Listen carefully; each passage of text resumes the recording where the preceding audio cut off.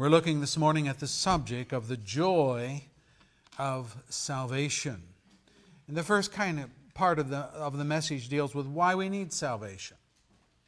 And if you'll notice in your bulletin outline, God gave an advanced warning to our first parents concerning how they should live their lives under His creatorship. At the creation of Adam, and again with his wife Eve, God laid down one rule of conduct for them and one consequence should they disobey. Here it is. The Lord God commanded the man, "You are free to eat from any tree in the garden, but you must not eat from the tree of the knowledge of good and evil, for when you eat of it, you will surely die." Genesis 2, verse 16 and 17. Now this was gracious of God. There are no surprises here. God did not keep Adam and Eve in the dark, allow them to eat of the forbidden tree, and then pounce on them in judgment. No. The terms of their existence, the perimeters of their environment were carefully laid out. You are free to eat from any tree but one. Any tree but one. There is no deprivation here.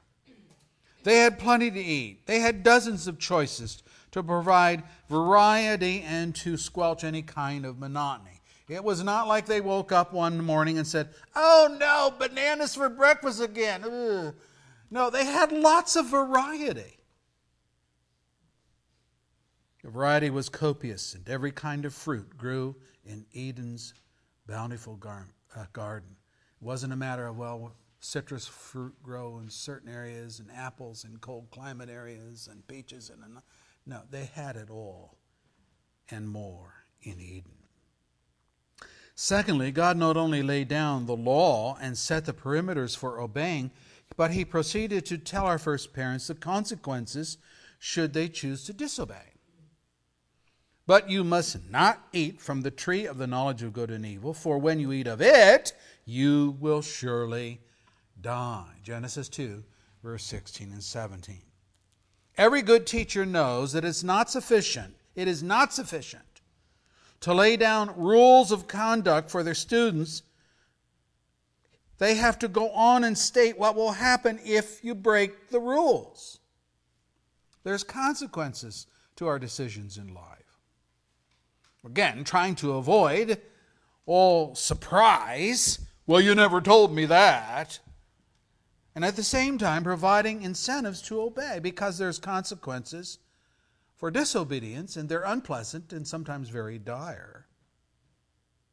The Bible puts it this way: to obey is better than sacrifice. 1 Samuel 15, verse 22. When we were growing up with our kids, we used that verse all the time. They're sitting here this morning. They can tell you that's true. To obey mom and dad's rules is better than getting a spanking. It is better than having your privileges taken away.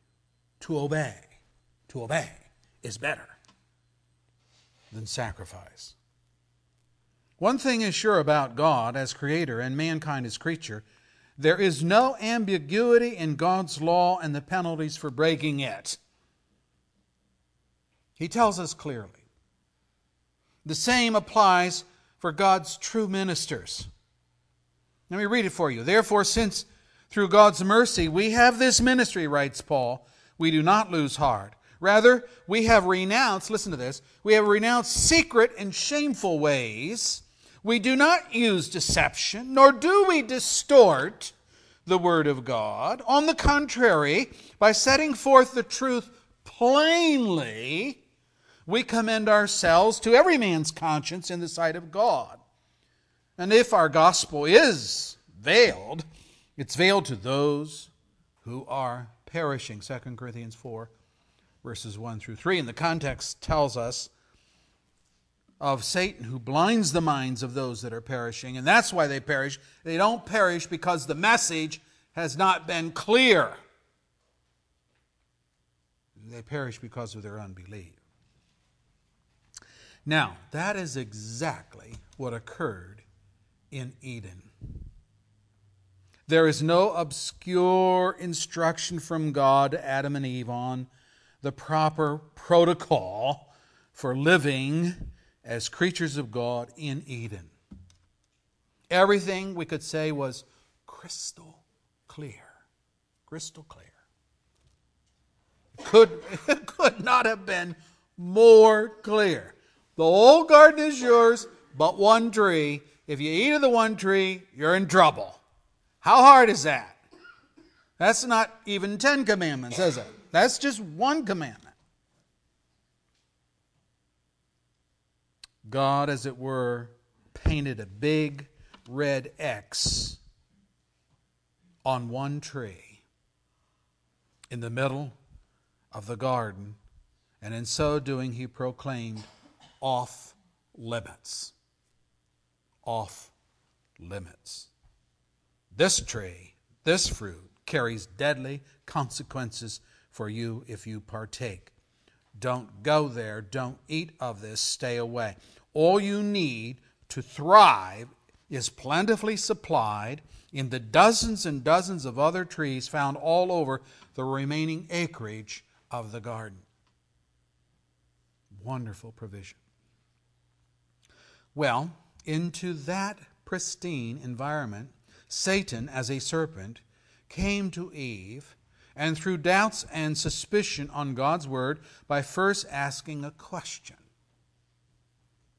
It says in the scripture, "Now the serpent was more crafty than any of the wild animals the Lord God had made.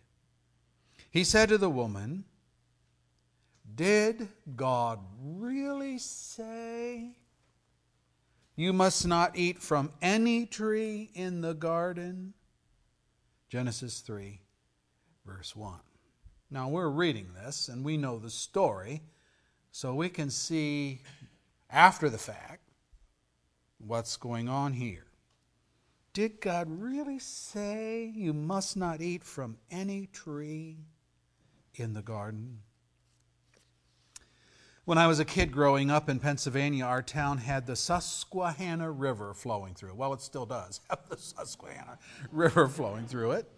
And we kids learned to love the water. Swimming, fishing, all the amenities of a large body. By the way, a river in Pennsylvania is not like the Flint River right over here that's about this wide.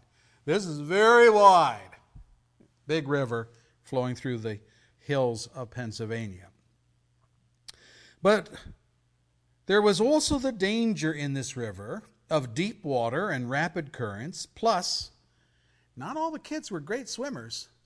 Some were poor swimmers. And it was all part of our neighborhood gang that was known as the River Rats. We basically were kids that loved that river. So, my parents and those of some of the other kids laid down this rule. You are not to go to the river unsupervised by an adult. Now, is there anything ambiguous about that?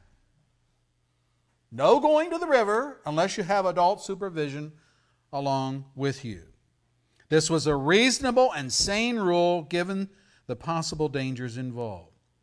But what would happen if some clever yet rebellious kid came along who didn't much care about obeying parental rules and asked the question, did your parents say you were not to go near the river, or did they say you were not to go near the water? You see what's happening here.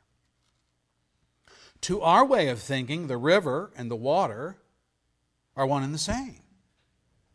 But there were other bodies of water everywhere, mountain streams, creeks, lakes, and so on.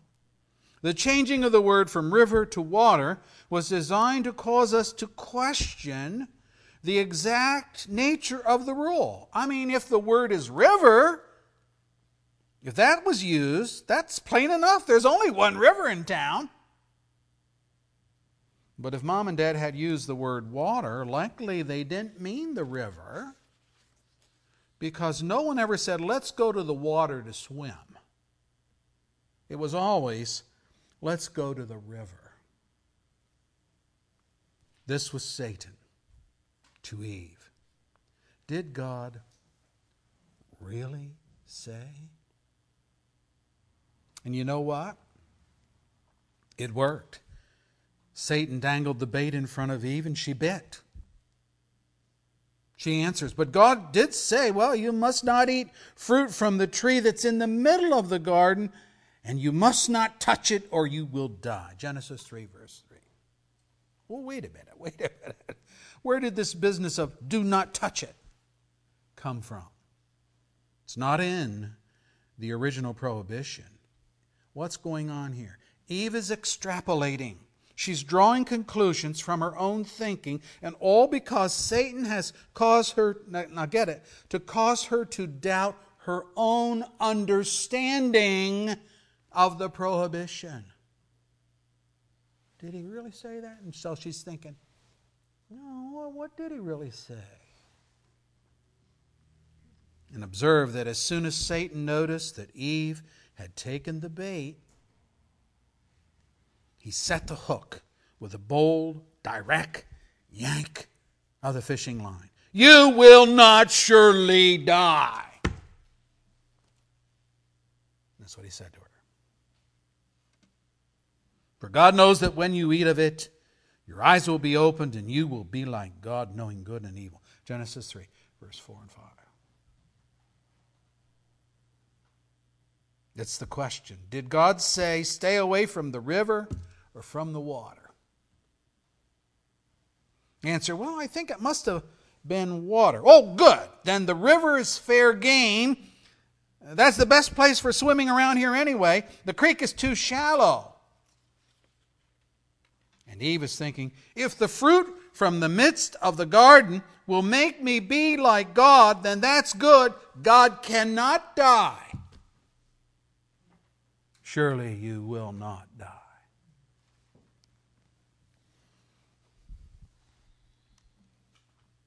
All that remained for Eve was to eat of the fruit, which she did. And we read in the text, she also gave some to her husband who was with her, and he ate too. Genesis 3, verse 6. The clear command of God was twisted, tweaked, diluted, to the point that our first parents ended up believing Satan's spin on things. And Paul states the consequences.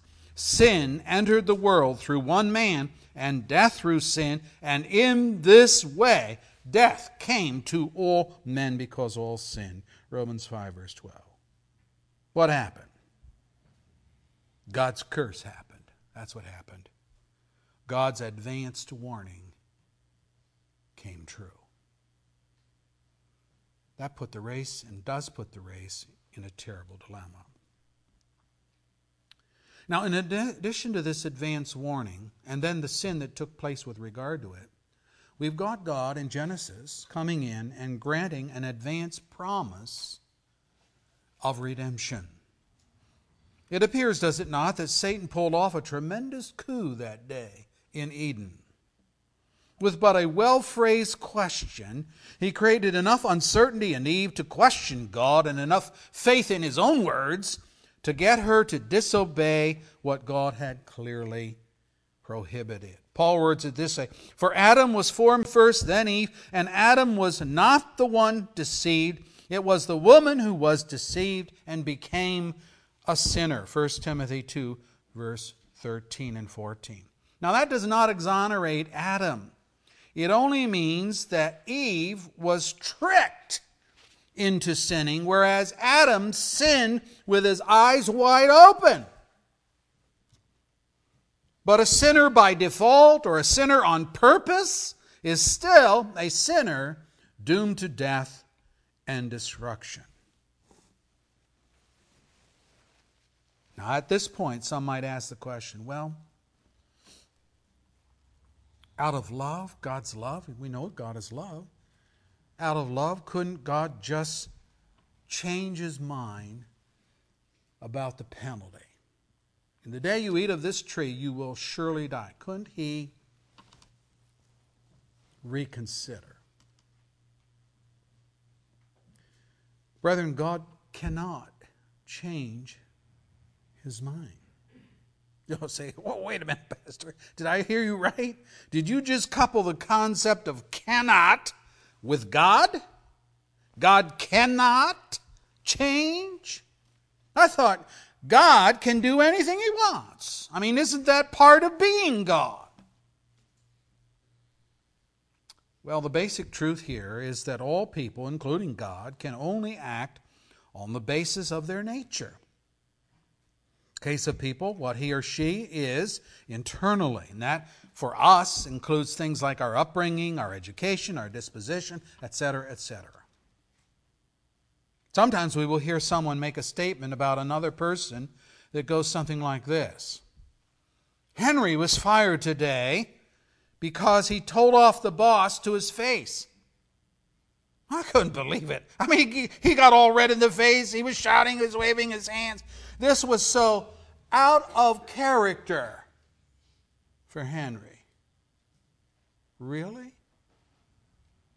Obviously not. Henry may have generally been known as one that came across to others as being mild-mannered employee who normally just did his work quietly and without fanfare. But then no one was pushing his buttons to see how he would react in a situation wherein the boss was on his case for something he didn't do. And when the new occasion arose, Henry simply showed another side of his nature, one this time that cost him his job. We all operate on the basis of our nature. Well, you know, God has a nature too. But it is not a nature patterned after creatures like man. Rather, it is a nature that in many ways is contrasted to man's nature. For example, Paul, in contrasting us with Jesus Christ, God's Son, states this. If we are faithless, He, Jesus, will remain faithful, for, here's the reason, He cannot disown Himself. 2 Timothy 2, verse 13. You say, well, can't men be faithful? Well, absolutely, especially the believer whose new nature is patterned after Christ. But because of sin, we can also be unfaithful. Even as Paul says, we can be faithless at times. But that label can never be attached to God because God's nature is not subject to change. Changelessness is part and parcel to God because He is perfect. To be subject to change, that's us, is to admit not being perfect. Why do you change your mind? Because you got new information that's come your way? We do not know everything there is to know, so we often change our minds. By the way, think about that and remember that with regard to scientists and their theories, with regard to origins especially. We change our mind because of new information that is discovered. We change our plans because something arises providentially that alters our decisions. We change in physical health. We can't do all that we did when we were younger. We change in understanding and knowledge because we are ever learning, and sometimes we have to unlearn wrong concepts. We are always changing as creatures. But none of this can be said of God. He never goes through any kind of metamorphosis or change. Instead, His nature is eternally fixed because He is perfect. He is perfect. He cannot, Paul says, disown Himself. Of Jesus, the author of Hebrews writes, Jesus Christ is the same yesterday, today, and forever. Hebrews 13, verse 8. Note the time references. Yesterday, that's the past. Today, that's the present. Forever, that's the future and beyond. And the author writes, same, same as Jesus Christ, God's Son. And brethren, let me say that it is this sameness, the sameness that makes God's Word, the Bible, the only reliable source of information to find God and to learn of Him. Because God cannot change any threat we discover. You must not eat from the tree of the knowledge of good and evil, for when you eat of it, you will surely die. Genesis 2, verse 16. That will come to pass if and when the conditions are met to breach God's rule. And Adam and Eve broke the rule. And no, God could not change His mind about the penalty. That was all part of the rule. Now, as we think a little deeply about this, we might say, well, then Adam and all of his posterity are doomed. We are. Adam the sinner passed on his sinful nature to us, and if we are sinners by nature, and we are, then there's nothing we can do to undo the legacy that Adam left us. Thank you very much, Mr. Adam. And what is more, God's judgment of death remains. Do we not read in the New Testament, the wages of sin is death? So the curse is still there. Romans 6, verse 23. Because God cannot change His mind and ignore the penalty. And I don't know about you, Pastor, but that sounds pretty hopeless to me. Well, it does sound hopeless, but it isn't. It is not hopeless because along with God's advance warning of what would happen if Adam and Eve disobeyed His one rule of eating from the forbidden tree, God went on to give an advance promise of redemption. You'll find it in Genesis 3, verse 15, spoken to the lying serpent, who assumed he had won a great coup in causing Adam and Eve to sin. Here's what God says. I will put enmity, I'll put hatred between you and the woman, and between your offspring and hers. He, the offspring of the woman, will crush your head, and you will strike his heel. Genesis 3, verse 15. You think you won. Guess what? You lost. There is coming an offspring of the woman who has heavy boots. And when he lays those boots on your head, it'll be the end of you. The he referred to is none other than the special seed of the woman of whom Paul writes, but when the time had fully come, God sent His Son, born of a woman, born under law, to redeem those under law, that we might receive the full rights of sons. And because you are sons, God sent the Spirit of His Son into our hearts, the Spirit who calls out, Abba, Father. So, you are no longer a slave, that is to sin, but a son. And since you are a son, God has made you also an heir. Galatians 4, 4 through 7. There is the promised redemption. You say, well, I don't get it. It certainly sounds like God changed His mind to me. In Adam, men die, but now we are told about God as Redeemer who apparently mitigates the death penalty. That sounds to me like God changed His mind. Let me give you an illustration from history that might help with this seeming dilemma. In the days of Esther, under the rule of the Persian Empire, there was a wicked Agagite named Haman. Agag was the king of the Amalekites, the vowed enemies of God. And Haman was a descendant of that king. Haman hated the Jews and plotted successfully to get King Xerxes to sign this edict. Here's what it was.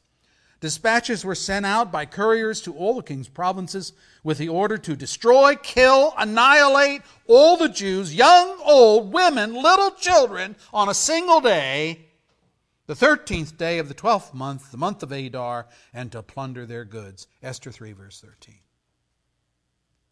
Whew, wow. Now Haman was the author of this edict, but it was signed with the king's signet ring. And that done, the law could not be changed or revoked, according to Esther 8, verse 8. Or if you want to read it about another king in Daniel 6 and verse 12, that's how he ended up in the lion's den. Because the king, when he found out he'd been tricked by his wise men, knew he could not revoke his own edict. That was a stupid rule for men, because men make mistakes all the time, and they ought to be able to repeal legislation that has proved to be ruinous or harmful in nature. But how did King Xerxes keep Esther then and her people from annihilation? The rule went out. 13th day, month Adar, wow, there's going to be a bloodbath in the Persian Empire. Here's how he did it. He says to Esther, now write another decree in the king's name on behalf of the Jews, as seems best to you, and seal it with the king's signet ring. For no document written in the king's name and sealed with his ring can be revoked. Esther 8, verse 8. Haman's edict, signed with the king's signet ring, doomed every Jew to death in the Persian Empire from India to Cush. You think about Cush is in Egypt. So from India to Egypt, 127 provinces in all. One man's sin, Haman's, put the death curse on all. And Esther, through Mordecai, her cousin, issued a new edict saying basically that the Jews had a right to arm themselves, and not only to arm themselves, but to defend themselves on the day Haman's edict went into effect. And it was a tremendous victory for the Jews. The slaughter didn't turn out the way Haman had anticipated. This feast is called the Feast of the Festival of Purim. Purim after the lot that was cast to find out a day. Haman wanted the best day to kill people, so he had the wizards throw the dice, and they came up with the furthest day away from that time, which gave Esther and her people time to intervene. That's celebrated in late winter, early spring. It's coming up in March of 2013. Every year along about that time, the Jews celebrate the festival of Purim to remember this occasion. Now back to Genesis and Adam's curse and the penalty for sin. Like King Xerxes, but for more noble reasons, namely that God, because he is perfect, cannot change his mind, he did something to negate the curse of death. He did not say to Adam's posterity, well, defend yourself, save yourself. That could never be, because as we have seen, we are by nature objects of God's wrath. Ephesians 2 and verse 3. And so God did something better. He sent a champion, a redeemer, who would go to war for us in our place and take our death and take our hell personally. He would bear our sin and die our death on a cross in fulfillment of God's advanced promise of redemption. And this too is an edict that cannot be repealed or revoked. The promises of God are not subject to being revoked. Well, that's how it worked out. You have the curse taking place, but you have God stepping in and saying, I will do something about that, just as Esther stepped in on the edict of King Xerxes. That brings us then to the subject of the recipients of joy and salvation. And you'll notice in your outline, it is a spiritual people with a new nature. I want you to think about this. What good is it to have God send a Redeemer, which he did do, but what good is that if we, by our sinful nature, cannot respond aright to his victory? Paul painted the dilemma in these words. He says this, we preach Christ crucified. That's our message. This is what we preach. We talk about the Redeemer and the redemptive price, which is the cross, his own death. We preach Christ crucified. But a stumbling block to Jews and foolishness to Gentiles. 1 Corinthians 1:23. That's what we preach, but here's the result. It causes the Jews to stumble. It causes the Gentiles to laugh. Either way, the hearers are not capable to respond aright to the good news of the gospel. It trips them up, the case of the Jews. They can't see how one dying on a cross means redemption for the masses, or it's just utter folly to them to fathom that the death of one man can produce life for many. This is not simply a stretch of faith. It's impossible to believe. And this is absolutely accurate. The good news of the gospel is not good news to the man on the street. He has no capacity to appreciate its message, no ability to apply its principles, no want to, no energy, no disposition towards acceptance, no appreciation for mercy, no love of God, no attraction to Jesus Christ. Negativity? Yeah, he has. He's got a lot of that. But positive influence? No. Believing God's promise, like believing his advance warning concerning sin, is vital to a restored and forgiven relationship with God. But unbelief is part of our fallen nature. It is Adam's sin all over again, with this distinction. Adam had a choice, believe or not believe. We do not. We are unbelievers by nature, and God will never be important to us on our own. Doesn't that explain a lot in terms of why your relatives aren't Christians, haven't come to Christ when you have? And so Jesus, sent as Redeemer, is no help to us because Satan's or the serpent's deception is more feasible to the way we think. Listen to Jesus' words, or John's description thereof. Even after Jesus had done all these miraculous signs in their presence, they still would not believe in him. This was to fulfill the word of Isaiah the prophet. Lord, who has believed our message, and to whom has the arm of the Lord been revealed? For this reason, they could not believe, because as Isaiah says elsewhere, he has blinded their eyes and deadened their hearts, so they can neither see with their eyes nor understand with their hearts, nor turn, and I would heal them. Isaiah said this because he saw Jesus' glory, and he spoke about him. John 12, 37 through 41. You see what has happened here? The would not believe is explained by the could not believe. They would not because they could not. God could supply the best solution to the curse of death, and he has. But if people will not believe him and apply his solution, that solution being Jesus, then it becomes a moot point. His promise is linked to faith. The Father has sent me, has himself testified concerning me, says Jesus. You have never heard his voice, nor seen his form, nor does his word dwell in you, for you do not believe the one he sent. You see what's going on? You diligently study the Scriptures because you think that by them you possess eternal life. These are the Scriptures that testify about me, yet you refuse to come to me to have life. John 5, verse 37 through 40. Jesus is saying, it's not like God's left you in the dark. He's shined this tremendous light of information on you. It's like an oasis in the desert heat.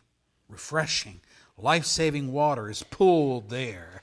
But if men see it only as a mirage, if they do not act upon it as being real, then they will die of thirst just steps away from recovery. So what's the answer?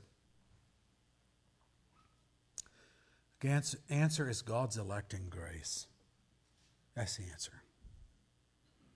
As surely as the curse of sin has fallen on all mankind, the promise of life and victory falls on all who repent and trust God as Redeemer. Paul writes it this way: the gift of God is not like the result of the one man's sin. The judgment followed one sin and brought condemnation. That's true. But the gift followed many trespasses and brought justification, that is salvation. For if by the trespass of the one man death reigned through that one man, how much more will those who receive God's abundant provision of grace and of the gift of righteousness reign in life through the one man, Jesus Christ? Romans 5, verse 16 and 17. And what he is saying is that Adam's one sin sentenced the race to judgment and condemnation, whereas those who receive God's grace and His gift of righteousness obtain eternal life through Jesus Christ. Say, well, what's the point? Those in Adam were all judged and condemned. Who are they? Every last man, woman, and child in Adam's progeny, which means all. We all trace our ancestry back to the first parents. Those in Christ, that is, those represented by Christ, receive the gift of righteousness, the gift of eternal life. Who are they? John answers, yet to all who received Him, to those who believed in His name, He gave the right to become children of God, children born not of natural descent, not of a human decision or a husband's will, but born of God. John 1, verse 12 and 13. There's a birthing process that's taking place in order for people to respond aright to the good news of the gospel. Who are those born of God? Well, whether we're talking about the physical or the spiritual, no one can conceive and then birth themselves. It's not going to happen. Last week we heard David say to God, "You created my inmost being. You knit me together in my mother's womb." Psalm 139, verse 13. So God and God alone gave physical substance to David's body from embryo to birth. And likewise, when Jesus was talking to Nicodemus about spiritual birth, He said this, "I tell you the truth, no one can see the kingdom of God unless he's born again," literally, born from above. John 3, verse 3. And so Nicodemus postulated this question: How can a man be born when he's old? Surely he cannot enter a second time into his mother's womb to be born. John 3, verse 4. You can tell by his question that Nicodemus was thinking of birth in but one dimension, the physical. So Jesus gave this correction. Flesh gives birth to flesh, but the Spirit gives birth to spirit. You should not be surprised at me saying you must be born again. The wind blows where it pleases.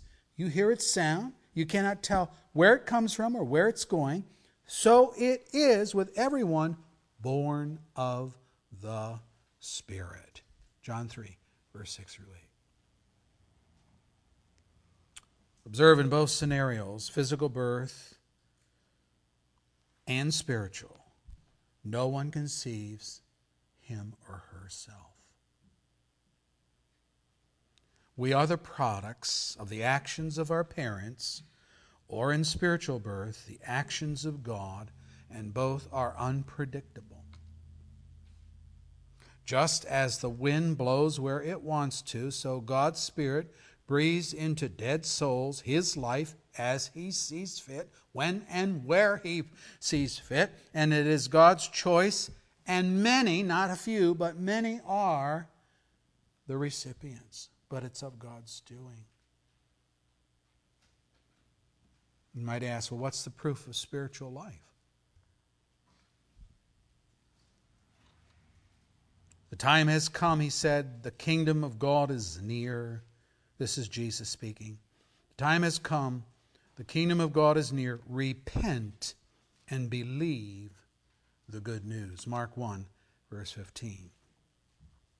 Or again, Jesus says, if you then, though you are evil, know how to give good gifts to your children, how much more will your Father in heaven give the Holy Spirit to those who ask Him? Luke 11, verse 13. Repentance and faith are both the gifts of God to His chosen people.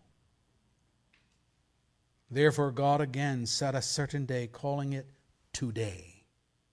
When a long time later He spoke through David, as was said before, today, if you hear His voice, do not harden your heart. Hebrews 4, verse 7. Simply stated, don't miss out on God's promised new nature and the repentance and faith that characterizes it because of a failure on your part to respond aright to God's voice of conviction and calling. Let me put it this way. God doesn't prod everyone. See, what do you mean by that? I mean that God leaves some, many, in fact, wicked to their own wickedness. That's the way they want to live. So He says, okay, hands off. Live the way you want to live. And suffer the consequences. Read it in Romans 1. When they would not retain God in their knowledge, God said, okay, hands off. Have at it. Also have the consequences. So if you hear the voice of God prodding you, that's great. That's good. Don't do this. Da da da da da da da da da da da. I've seen little kids do that when they don't want to hear what their brother or sister is saying. Drown out the voice. You don't want to drown out the voice of God because He doesn't prod everyone. His decree is this: whoever believes in the Son has eternal life. But whoever rejects the Son will not see life, for God's wrath remains on him. John 3, verse 36.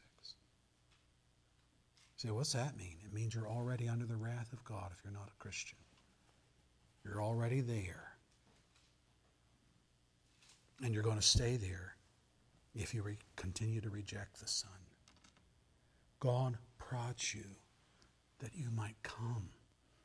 That's His means of drawing you. The Spirit of God is saying, come to an end of yourself. That's repentance. Come to Christ. That's faith. And I'll give you both of these things. I'll give you the repentance. I'll give you the faith. You need this new nature in order to respond right to the gospel, to the Redeemer. It's all of grace, folks. It's all of grace. Haven't we asked as Christians, Lord, why me?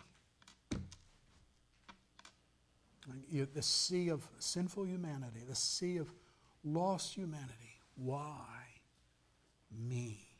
Why adopt me?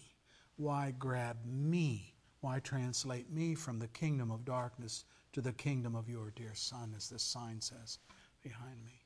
Why me? The only answer for that is, I will have compassion on whom I have compassion, and I will harden whom I harden. And you have no say in it unless it comes to praising me for what I have done. Oh, and incidentally, if a person happens to be one of those that God has hardened, the Scripture says, even the wrath of man will praise me. Even if you are in my face, with your fist. If you stay that way all the way to hell, even that will praise me. Say, I don't get it. How's that praise God? It praises His justice and His righteousness and His holiness, all of which are bent on punishing that which is an evil resistance against a good and gracious and loving Savior. People like that deserve what they get. Grace is what? Me not getting what I deserve. Which is it going to be for you this morning? Which do you want? Well, if God gives you what you deserve, hell's flames are going to lap at your door for all of eternity. I don't want what I deserve. I want grace. I want mercy. Lord, be merciful to me, the sinner. That's what I want. And He can be that to us because, along with the curse, He has promised a Redeemer and wonder of wonders. That Redeemer has come. Our Lord, we ask and pray your blessing upon your word this morning. Show us the truth of the gospel. Now, we don't love the gospel apart from your work in our hearts. We don't believe and repent and then get saved. We are made anew in Christ's Spirit, and then we believe and repent, and the gospel is applied to us. No one is ever saved apart from repentance and faith, but our sinful nature doesn't love God and doesn't love the gospel. So you got to change us first, and I pray that you'll do that. And Lord, if there's any here this morning that are just hoping that they'll get what they deserve or what they've earned or whatever adjective they want to put to their activities, I pray that you'll show them that they are bankrupt when it comes before God. There's nothing they can contribute, not even in the keeping of His commandments, which no one does. Can't even say, well, I keep the 10 Commandments, because we don't keep them perfectly all the time, and God will settle for nothing other than perfection. That's why we need His perfect Son, doing for us what we cannot do for ourselves. I pray, Lord, that you'll help us to just see our total bankruptcy this morning and how indeed we need to praise your grace and your mercy. What a joy to be saved. Well, we can't take any credit for it for ourselves, nor should we, but we can worship at your feet, and I pray that we will. In the hour to come, as we gather around your table, we remember what it cost God to redeem us. Amen.